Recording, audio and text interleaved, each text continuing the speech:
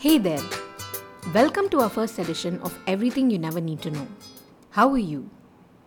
Such a pleasant week to be alive, isn't it? Pandemics, riots, and potential global conflicts? How has your day been? I don't really care. But I've been told that it's a very nice way to start a conversation. Who am I? That's not really important, is it? Imagine me as your own private commentator. Aren't you tired of being constantly bombarded with kilobytes and terabytes of content?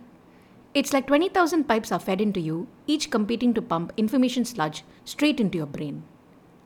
Are you tired of having to choose what to read or what to consume? Or are you tired of your spouse?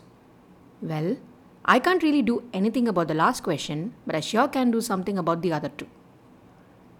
Why go to 25 sources of information when you can get all your updates from just one source? Do you really want news anchors shouting at you? Or would you rather lay back, press play, and take things one at a time? I knew it. You're a sane person. Thank you so much for staying.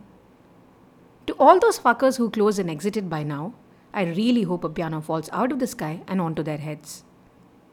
To those who stayed, welcome to this week's edition of Everything You Never Need to Know. This weekly broadcast will aim to cover topics that you usually wouldn't care about. We wanted to do the opposite of news channels and content companies. They give you things you want to hear to sell you ads or products. We give you things you don't want to know because we have no interest in making money, at least as of now. We wanted to give this week's update on the biggest news cycle item there is, the coronavirus. We will cover this in 3 sections. We promise that we will not be sensationalist or alarmist in our coverage of events, and ensure a rational, toned-down representation of data and factual information which will ensure no panic at all. Like none. Really. That brings us to the first section, this virus will kill you. You must be watching the news or reading WhatsApp or browsing Facebook and you must have already come across the next viral hit. No, it's neither Donald Trump's latest gaffe, nor is it about the cat that can recite the Bhagavad Gita. The next viral hit is an actual viral hit, and it's not the coronavirus. Did you know the word corona means a garland or a crown? Interesting, right? No? Well, doesn't really matter, does it?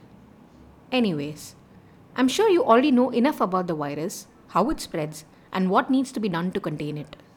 I'm also pretty sure that by now you have enough WhatsApp forwards to fill a room. Trust me, I'm not going to bore you with any of that.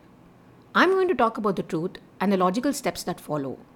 In a country where 400 people die of road accidents every day, I completely understand why 20-odd documented cases with 0 fatalities can cause panic. Diabetes, road accidents, honor killings, we understand.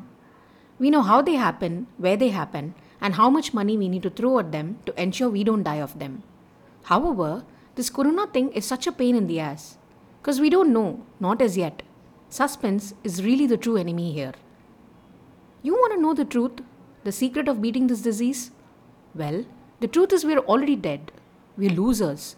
We're those gone cases. I can totally hear your mind voice calling me a pessimist. We aren't goners because of corona. We are gone because of us. Gone because of how we consume and process information. We're gone because for the first time in history, humanity's continual flourishing will be left to the dumbest, the stupidest, and the most ignorant of us, and that people is why we will all lose. Let me tell you a little story. It's about measles. Sounds like a disease that you last heard about in your biology textbook, right? A far and a distant memory?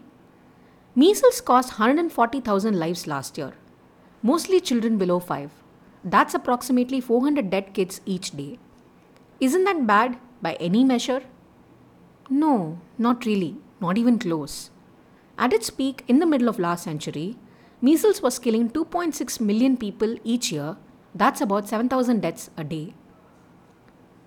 Measles is caused by a virus whose name and details we'll pretty much forget the exact minute after we read about it. Because who cares, right? But there is one thing that is important to understand about measles and virality in general. That's called the R0 number. The R0 number is a number of people a person with a said virus can infect. If a virus has an R0 number of 2, it means that a person with the virus can infect 2 other people. That's the dumbed down definition. Ebola had an R0 of 2, Coronavirus seems to have between 2 to 3, and measles had an R naught of 13. Some say it went as high as 19. The primary target of a measles virus are the immune cells in our lungs. It enters through the air, infects the immune cells, uses the immune cells to multiply, wreaks havoc in our respiratory tracts, finds its way to the epithelial cells in our noses, and then spreads via cough and exhaled air from the infected person to potential targets. It's so deadly that people who are lucky enough to survive the decimation of their immune systems still have to battle a long time as their immune systems are reset. As in, the immune system has lost its ability to fight normal viruses that it had already battled and won in the past, leaving the recovered victims open to other influenza or virus attacks. There is no medicine. Only way is to be vaccinated young enough that your immune system learns how to deal with the virus when it comes in contact. They talk about biowarfare and viruses weaponized, right? This is as good as they come. Having said all that, we rallied around the effort. Deaths caused by measles have come down by a factor of almost 20, from 7,000 deaths a day to 400 deaths. This was through massive coordinated government effort across countries and regions. Humanity as a whole stood up and defeated the virus until last year. For the first time in 15 years, there was an uptick in the number of measles cases. The biggest problem has always been getting the MMR vaccine to the poorest of the poor and ensuring 95% penetration. But this was not that. Here is the actual viral killer I talked about earlier. It was because of 2 decades of misinformation combined with the virality of internet, along with sheer stupidity that led thousands of parents deciding to not give MMR vaccines to their children. The parents argued that they did not trust the big pharma. Sure enough, new measles cases started being reported, and scientists are now reporting that the strains may be different. This means the virus has obtained a new playground to play and could actually mutate and evolve into a new strain which will circumvent the protection offered by the vaccination all of us have received so far. Do you even understand what I just said? The existence of humanity is left to the worst and the dumbest of us, and unlike previous times, technology allows them to form WhatsApp and Facebook groups and reinforce their stupidity time and again. And that is why we are truly losing. As a society, we have lost because we see hospitals as profit centers, as people who will swindle us. No trust in institutions, and the weird yet comforting urge to revert to the olden and golden years, where the air was cleaner, the water purer, the food fresher, and life expectancy of 30 years. We seek comfort in people and personalities who agree with us. We take the latest WhatsApp forward as the literal truth, and the literal truth as just another hoax. And for the first time, education has nothing to do with any of this. The mother of an infant in a WhatsApp group is a gold medalist in engineering and works in a high-paying IT job, and is not convinced about the safety of vaccines and might not vaccinate her kid at all. The problem is out in the open. We will win this battle against the coronavirus. We will win the next battle too, but we will lose the war. We will lose this war as long as content consumption incentivizes virality instead of veracity. The R naught of a stated proven boring fact is almost 0. An R naught of a semi-lie or a full-blown but interesting looking lie is 1,000,000. That brings us to the end of the first section. Stay with me, here is where it gets really good. The second section. Everybody wins or nobody wins. The only way we don't lose this war is by calling out stupidity, politely at first and vehemently next. If you come across a news, have the common sense to read more than just the headline and to understand the mechanics behind it. For example, you heard this now, ask yourself, who the fuck is this lady? Okay, she's a nobody, but let me Google if the numbers and details she's given are sort of accurate. But you don't have the time, right? And that's why we will lose this war. The smartest of us have become scrolling machines of content consumption, deciding virality in an instant, in a heartbeat. Click and move on. For example, in this current COVID news cycle, look at multiple sources, understand what the disease is about, arrive at a conclusion, critique it with reason and logic. If it holds good, pursue it while being open to additional pieces of news or info that might build or break your logic. Don't forward the drink ginger water and all is fine forward blindly to 20 people and assume you've done something. Instead, ask the person who sent this to you to explain how the solution works. Unfortunately, in India, everything falls in either of two camps. Nothing matters, or every man for himself? We saw that during the recent natural disasters that we faced. We couldn't give two hoots about what a low pressure system is. But then once there's some waterlogging in front of our houses, we are hooked to every second update from the weather blogger or the news channels. The problem with this kind of response is the switch. Unlike natural disasters or man-made disasters, with infections and diseases, they move at both a glacial and an exponential pace at the same time. You didn't understand that, did you? Let me explain. There was no coverage in the news all these days. And then there are banners and 15-minute updates of coronavirus tallies in every news channel now, like it's a terrorist attack or a hurricane. The nation wants to know who the coronavirus is, and if it is from Pakistan. Watch our 3-hour 20% shouting match on this tonight. How long are they going to do this? People, let's get this clear. This thing is going to last for months, if not years. And scientists predict that this will be endemic, meaning this will be a disease that will circulate in the human population every year, like flu, malaria, chickenpox, and so on. This is alarmism and doesn't really help anyone. Let's talk about the other camp. Why all this fuss for the common cold? 400 people die of car accidents every day. This is like nothing. That's my ignorant inner voice. That logic by the ignorant me is sound but really stupid. Consider this. If you're walking in a lonely road and a rabid dog runs towards you to bite you, will you stop and say, "Hey dog, cars cause 400 deaths. Dogs cause almost 0 deaths per day. So I'm just going to be standing here doing literally nothing." I'm assuming you won't, as you shouldn't. Because the difference is, we know how flu works. We know how car deaths work, how diabetic deaths work. We don't know enough about this virus as yet.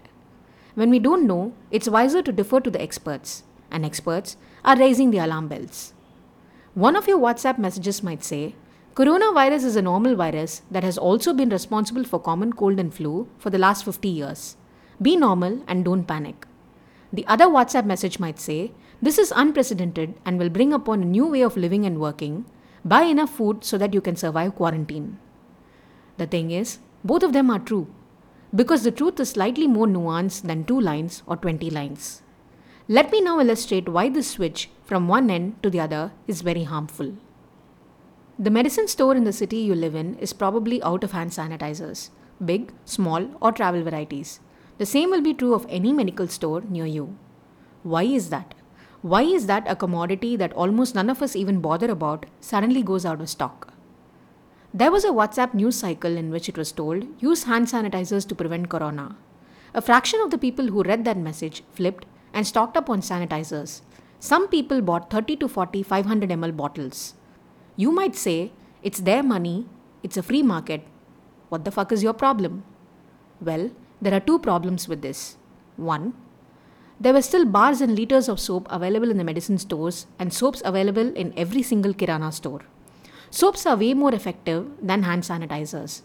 Doing 1 minute of research would have shown that. Why would you stock up on a less effective solution? 2. Lowest common denominator. The second reason is why we will suffer. If not now, in the future for sure. Viruses and bacteria don't differentiate between rich, poor, healthy, unhealthy, literate, illiterate, racist, sexist, misogynist, etc. Million people stocking up on a lifetime supply of hand sanitizers, rubbing their hands every other minute, and drinking ginger water won't matter if there are people who are going to be vulnerable. As long as there are people vulnerable to this disease, the virus will be with us and will eventually run its course through the population. You chose to protect yourself by stocking up and emptying local drugstores and other shops, causing people who need it the most to become a lot more vulnerable than they already are. This increases the rate and duration of the spread, which ironically increases the chance for you, the person who stocked up on sanitizers and other essentials, to get the very disease you were trying to avoid in the first place. Sort of counterintuitive to what we've been taught in our lives, isn't it? Run the race, winning is all that matters. If we don't help every single person cross the finish line, then all of us lose. Helping everyone is the only rule here. And now, to the third section, Edge of Chaos. Our general day-to-day routine, aided by technology, has us taking for granted many things around us. It is certainly true that we've made immeasurable progress, but we also need to be cognizant of the fact that we're usually only a stone's throw away from chaos. Every single country's data has shown the number of cases doubling every week. Unfortunately, our minds are not equipped to understand what that means. We cannot understand exponential growth.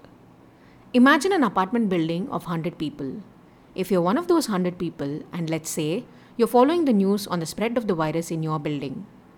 Day 1, the anchor says 1 case. Easy peasy lemon squeezy. Day 2, 2 new cases. Ain't nobody got time for that. Day 3, 4 new cases. Chill man, car deaths, pollution, flu, and so on. Day 4, 8 new cases. Okay, got to take the ginger water and stock up on those sanitizers. Day 5, 16 new cases. What? I can't go out now? Why is my throat sort of scratchy? But I do have amazing immunity, you know. Day 6, 32 new cases. I need a ventilator to breathe, but what about all those sanitizers I used? Day 7, the entire building's population is infected now. Point being, things escalate and escalate quickly.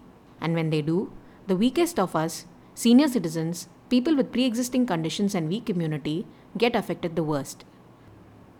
Imagine you live in Area X. Imagine the population of the area to be 1 lakh people. The latest data suggests that there are approximately 200 hospital beds in your area, either in one big hospital or at smaller clinics, but totaling to 200. Data already suggests that hospitals are currently running at 60 to 70% utilization. That's 140 of 200 beds already occupied for surgeries, heart diseases, fractures, diabetic ailments, and so on. So that leaves us 60 beds. 60 beds for 1 lakh people. This is the reason governments go all out wanting people to take necessary precautions and for you to not panic.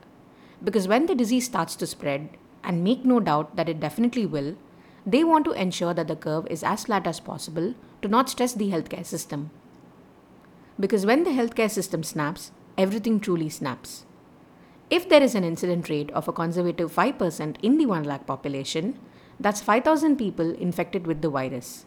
If 3% need isolation and medical assistance, that's 150 beds, twice the number available right now. Which means heart surgeries stop, diabetic treatments stop, everything stops. For us to come through this unscathed, we need to have a scientific mindset in absorbing information, have a contingency in place, and at the same time ensure our contingencies and planning are community oriented. If you see people sneezing, tell them to cover their faces. If you see a WhatsApp rumor in a group, respond in the group and ask the sender to verify veracity. Sensational headlines, breaking news banners, and screaming the name of the disease will only make things worse. If you start sprinting in the first 100 meters of a marathon, you're going to collapse within the kilometer. Stay alert but not anxious. Inform yourself, be open to being educated, and educate others as needed. Jonas Salk, just a nobody who led the development of the vaccine that eradicated polio, said, "When things get bad enough, then something happens to correct the course." And it's for that reason that I speak about evolution as an error-making and an error-correcting process. And if we can be ever so much better, ever so much slightly better at error-correcting than at error-making, then we'll make it. This brings us to the end of this week's edition of Everything You Never Need to Know. Until next week.